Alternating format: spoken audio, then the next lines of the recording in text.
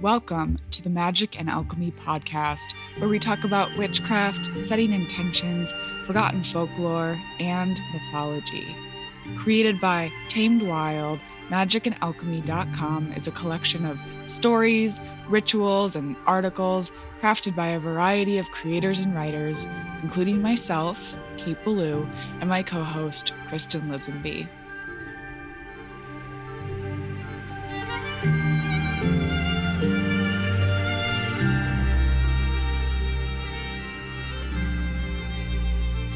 Hello, and welcome back to the Magic and Alchemy podcast. I'm Kate Ballou. And I'm Kristen Lisenby. We're recording this episode during Mercury in retrograde, and, I don't normally subscribe to the whole, it's all Mercury's fault thing, but I feel like this has been an unusually difficult retrograde period. What do you think? I would say that's putting it mildly. Okay, good. I've had some people ask me about how to best deal with retrogrades, and Kristen, I'd be curious to hear your thoughts here.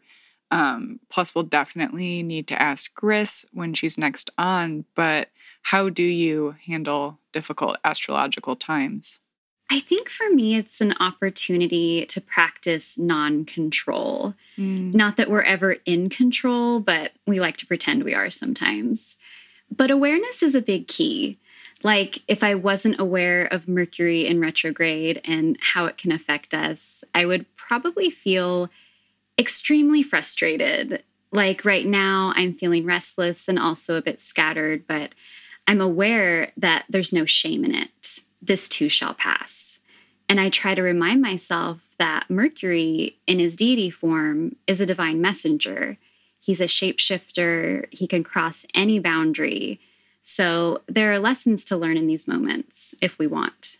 I love that, especially the non-control, just like more of an embracing of the unknown. Yeah. And for me, I think I just try to make the most space possible in between my emotions and my reactions, because I am not a robot, and I also have an Aries moon.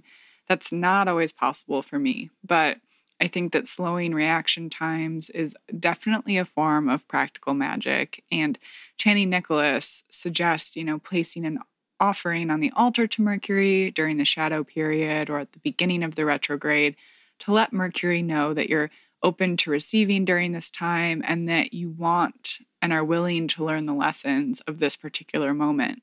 I love that idea. And, I've also heard that retrogrades are for all of the words: rest, recharge, and reassess. Oh my gosh, yes. Naps, the best medicine. Totally. So what are we talking about today?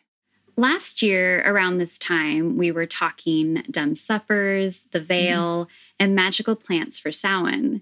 So listeners, check out episode 1 if that interests you. But for this go-around, I want to talk about the witch's familiar. Love. One of our listeners wrote to us at the end of the first season asking if we would talk about the witch and her relationship to black cats, spiders, snakes, etc. So thank you. This episode was partly inspired by that request. And when the going gets tough, a witch goes to her familiar. Yes. And so it wouldn't be right if we didn't pay homage to these special creatures who've played important roles in some of our favorite stories, guided us in our lives, and have been willing to put their very lives on the line in this partnership.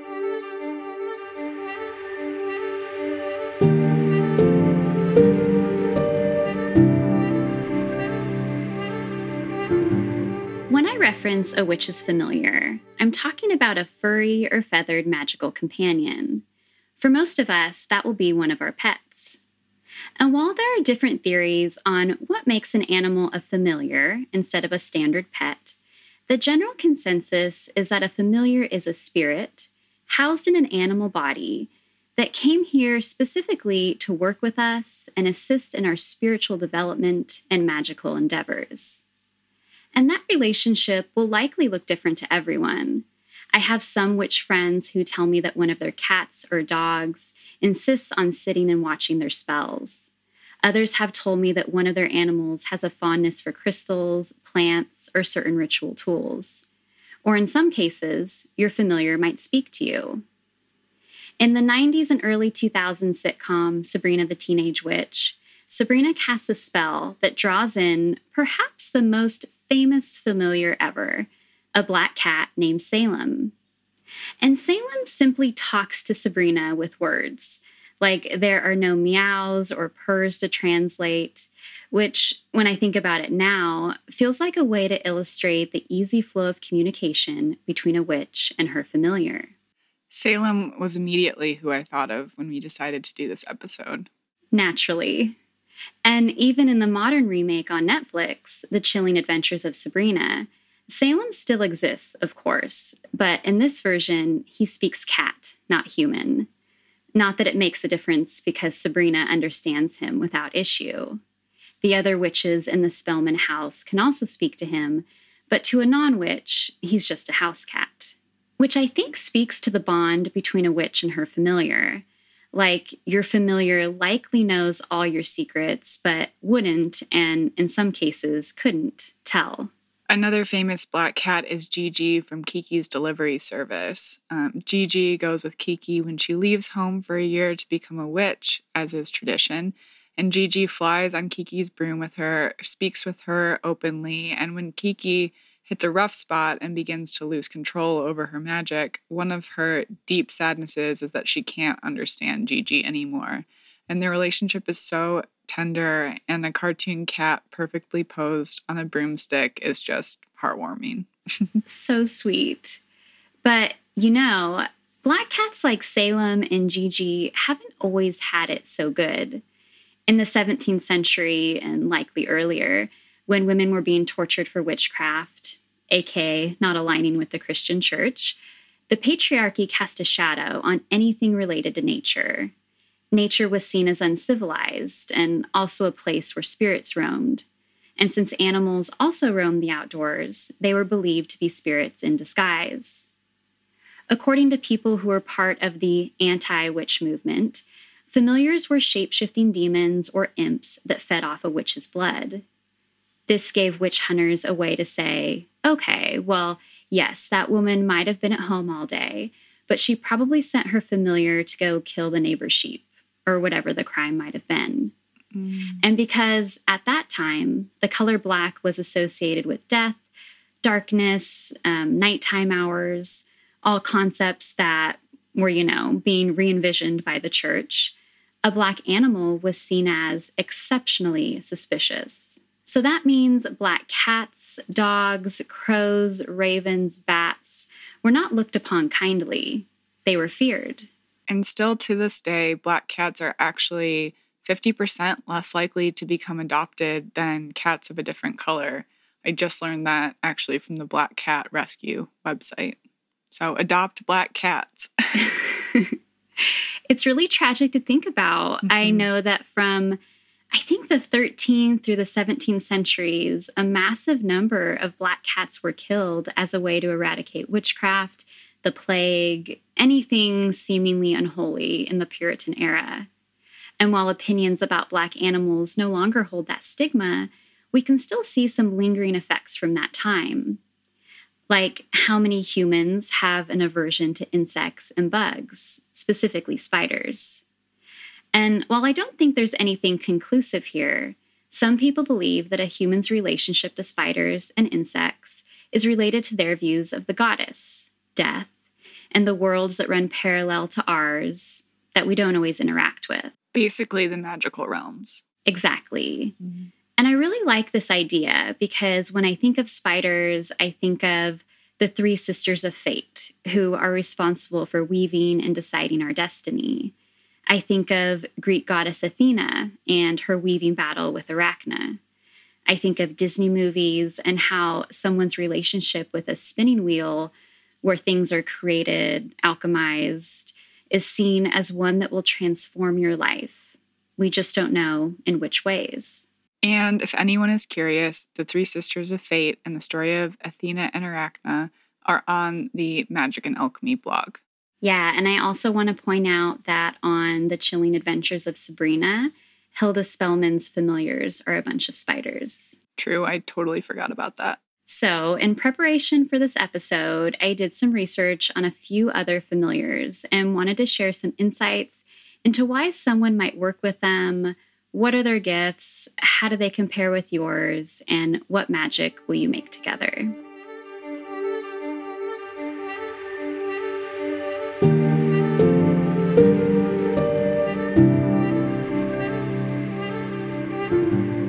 Let's start with the cat. Ancient Egyptians believed that cats possess the spirit of the goddess, perhaps a nod to their own cat-headed goddess, Bastet. The idea that cats possess goddess qualities, including psychic abilities, is a belief that's been carried into the modern world. Cats can see, hear, and sense energetic fields and vibrations that humans cannot. So in some ways, it feels like cats are the perfect magical companion. They're already experts at straddling this world and the next, and since they have excellent night vision, they can lead us into and through the shadow worlds. My friend Faye wrote a beautiful article on the history of cats and witches, and I'll make sure to link that in our show notes. But I'm going to read kind of some pieces from that, which I think are just especially potent. But Bastet is the goddess of cats, like you said, and she is depicted as a cat or a woman with the head of a cat and presides over the home, fertility, and protection. So to harm a cat during this time was considered a crime against Bastet herself. Cats were considered to be incarnations of the goddess and were kept by priests at her temple. And Sekhmet, depicted with the head of a lion, is the fiercest hunter known to the Egyptians and a protector of pharaohs, leading them into warfare. In Greek mythology, Diana, goddess of the hunt and moon and teacher of magic and witchcraft, shapeshifts into Lucifer's beloved pet cat to gain entrance into his chamber and seduce him. In Norse mythology, Freya, goddess of fertility, war, and death, would lead Valkyries into battle to collect fallen soldiers, riding on a chariot led by two formidable blue cats.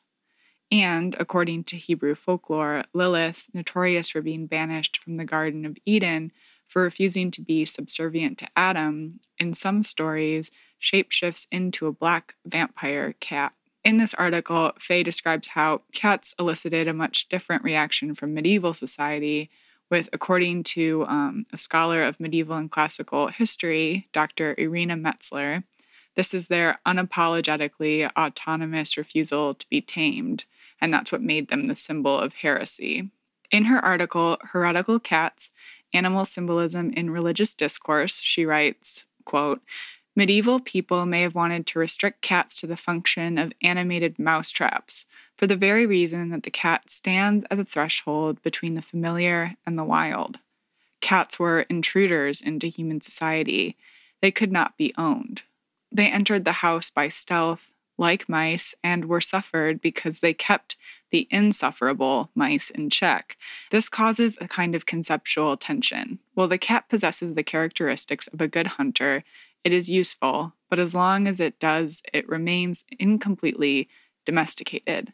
Heretics, too, in a transferred sense, are not completely domesticated, since by challenging orthodox thought and roaming freely hither and thither in their interpretation of religious beliefs, they resemble the bestiary definition of wildness. As symbolic animals, then, cats may be the heretical animal par excellence. End quote. I love that. And in 1233, Pope Gregory issued a public decree that officially associated cats with witchcraft and, more specifically, Satan. This decree was a response to rumored satanic cults in Germany and depicted black cats as part of their devil-worshipping rituals.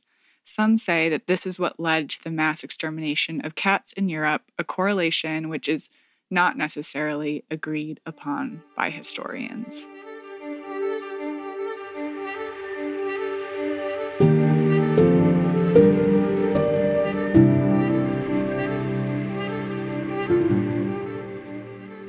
Next, we have spiders, who make wonderful companions and familiars for writers, weavers, of course, or anyone who uses their hands to create or influence their reality.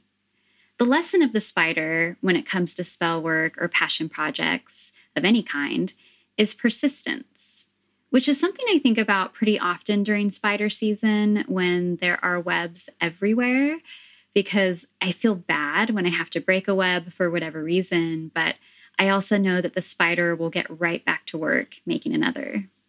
I made rules for the spiders in my household. Like, we had a little talk. I told them, don't come near my bed, and we're totally good. And so for the last 5 years, I have not had to kill a spider in my New York City apartment, which is a miracle, but is also very different than my relationship with the cockroaches. So as you talk about spiders, I, of course, can't help but think about Charlotte, the weaver of childhood stories in the book Charlotte's Web. And I love this synopsis of the book I found online. It's Charlotte's Web is the story of a little girl named Fern who loved a little pig named Wilbur and of Wilbur's dear friend, Charlotte A. Cavatica, a beautiful large gray spider who lived with Wilbur in the barn. With the help of Templeton the rat, who never did anything for anybody unless there was something in it for him, and by a wonderfully clever plan of her own, Charlotte saves the life of Wilbur, who by this time had grown up to quite a pig. So maybe Fern was a witch, and we just never knew it. Fern was definitely a witch, just saying. Yes. The toad or frog is another creature that pops up in folklore and witchcraft. The toad is associated with both water and land, swampy areas, places that are considered dangerous, but also fertile and wild. In the Christian world, the toad is viewed as evil, a devil in disguise, and while I don't agree with that sentiment, the toad does have ties to the other world. Kate, you might know more about this since I know you write about psychedelics, but from what I've read, it seems like the flying ointment that witches made using psychedelic and magical plants could have also been made using the psychoactive chemicals excreted from the frog. Yeah, the witches in Macbeth by Shakespeare are brewing frogs and newts. Fillet of fenny snake in the cauldron, boil and bake, eye of newt and toe of frog. But I wrote about the flying ointment for Double Blind Magazine last Samhain, a little psychedelic witchcraft. But basically, witches' salve was made during Samhain, Sabbath days, gathering days, with psychedelic and poisonous plants. So poison hemlock, monkshood, and henbane, to name a few. And some stories mention frogs as well, although my teacher of poisonous plants, Catherine Solie, had described, how unsure we really are about these flying ointment recipes because very little was written down and preserved. Traditionally, witches would simmer these herbs in goose fat to make a salve, and legend has it the salve would then be taken through the membranes of the skin, where skin is the thinnest, so vaginally or under the arms, and some people think this is kind of where the imagery of witches on broomstick comes from, as witches might apply their salve to the broomstick before taking it for a ride.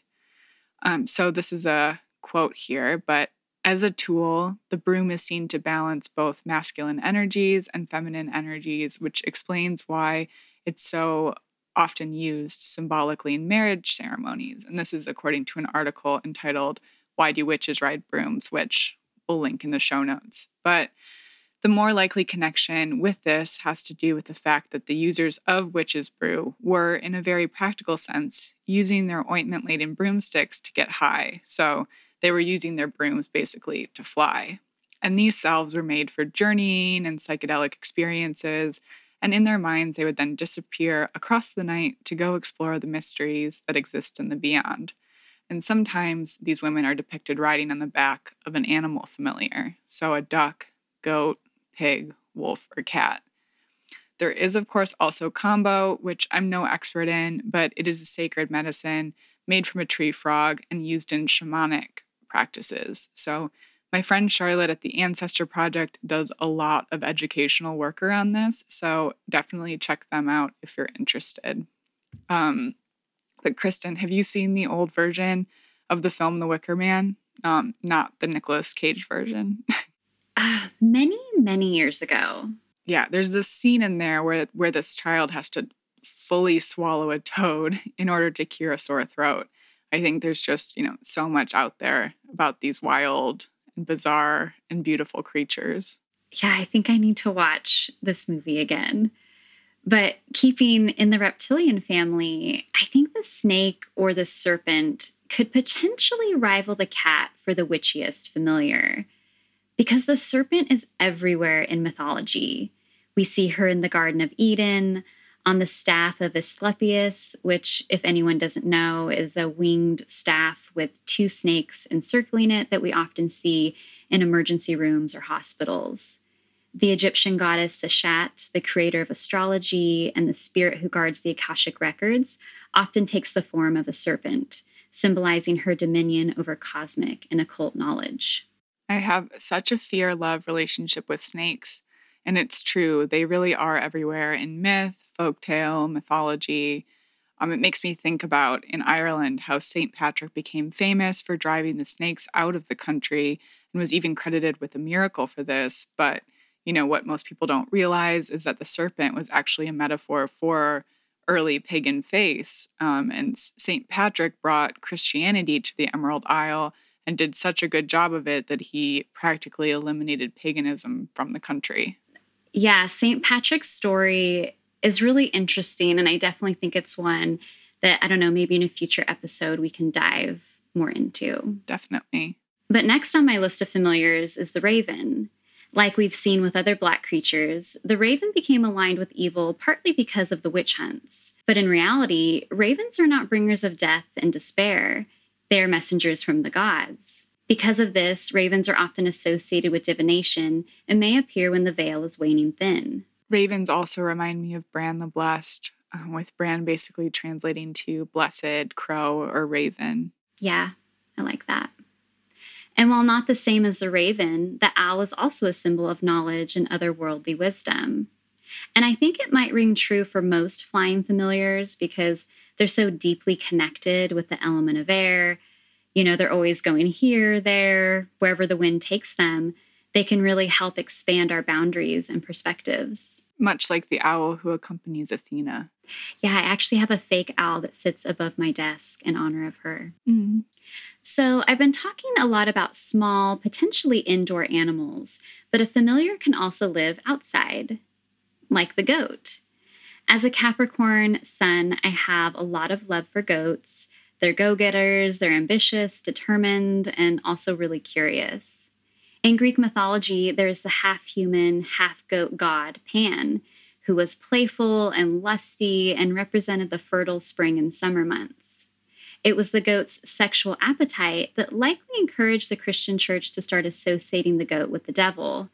But when you look back further and see the famous horns of plenty overflowing with that year's harvest, and you learn that some versions of Venus and Aphrodite used to ride a goat familiar, you realize that goats are pretty awesome. And that's not to say I'm going to practice candle magic at my altar with my goat sitting patiently at my side, but they will happily walk into the woods with me and point out all sorts of edible plants. So as a green witch, I appreciate that. It's a lesson in plant magic, but also a unique bonding experience that might seem mundane to the untrained eye, but I can say for certain is pure magic. Okay, but are you sure? I would just love to see Juniper at your altar with you, so just, maybe reconsider.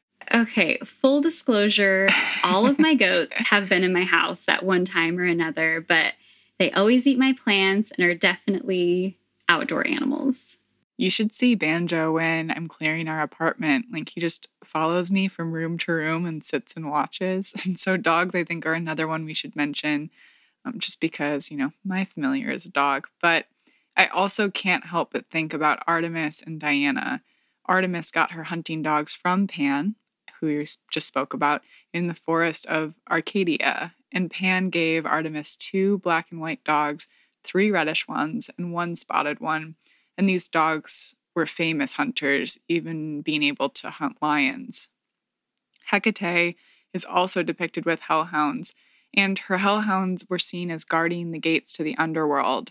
She is sometimes also viewed as having a canine form herself in some of the writings, either as a single dog or even as a triple-headed one sometimes. Like the legend she is. true. But before we go, Kristen, do you have any advice for someone looking to practice a little animal spirit communication? Yeah, I just always say to speak to them. It's funny. I think sometimes we assume that other creatures or beings won't talk back to us, so we don't even try to talk to them. But a lot of people would be pleasantly surprised at who and what responds if we extend an invitation. I also think that your time is one of the most valuable things you can give anyone, animals included. I definitely have a stronger bond with one of my goats, Canella, who broke her femur a little over a year ago while doing parkour in the yard. No. But yeah, so I brought her in the house, had a vet come, set the leg, but for about 5 weeks, every day I would go out and forage baskets full of herbs and grasses for her because she was completely immobile. And I would just sit and talk with her because I knew she was lonely. She couldn't play with the other goats. And even though it was really hard for me because I knew she was in pain and so many people kept telling me to put her down, she kept telling me no.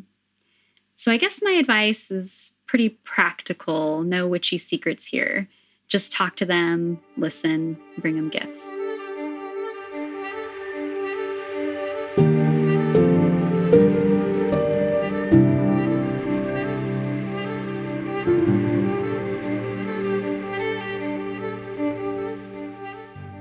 Thank you so much for joining us today on Magic and Alchemy, a podcast from Tamed Wild. Again, we're Kate Ballou and Kristen Lisenby. You can find us online at K8Ballou and at East and Alchemy. Send us all of your questions, comments, or just say hello via email at podcast@tamedwild.com. You can view all the amazing offerings from Tamed Wild on their Instagram at Tamed Wild or on the blog magicandalchemy.com. Tune into next week's episode where Kate and I discuss boundaries. Just a reminder that magic and alchemy are always available to those who know where to look for it. So mote it be or something better. Until next time.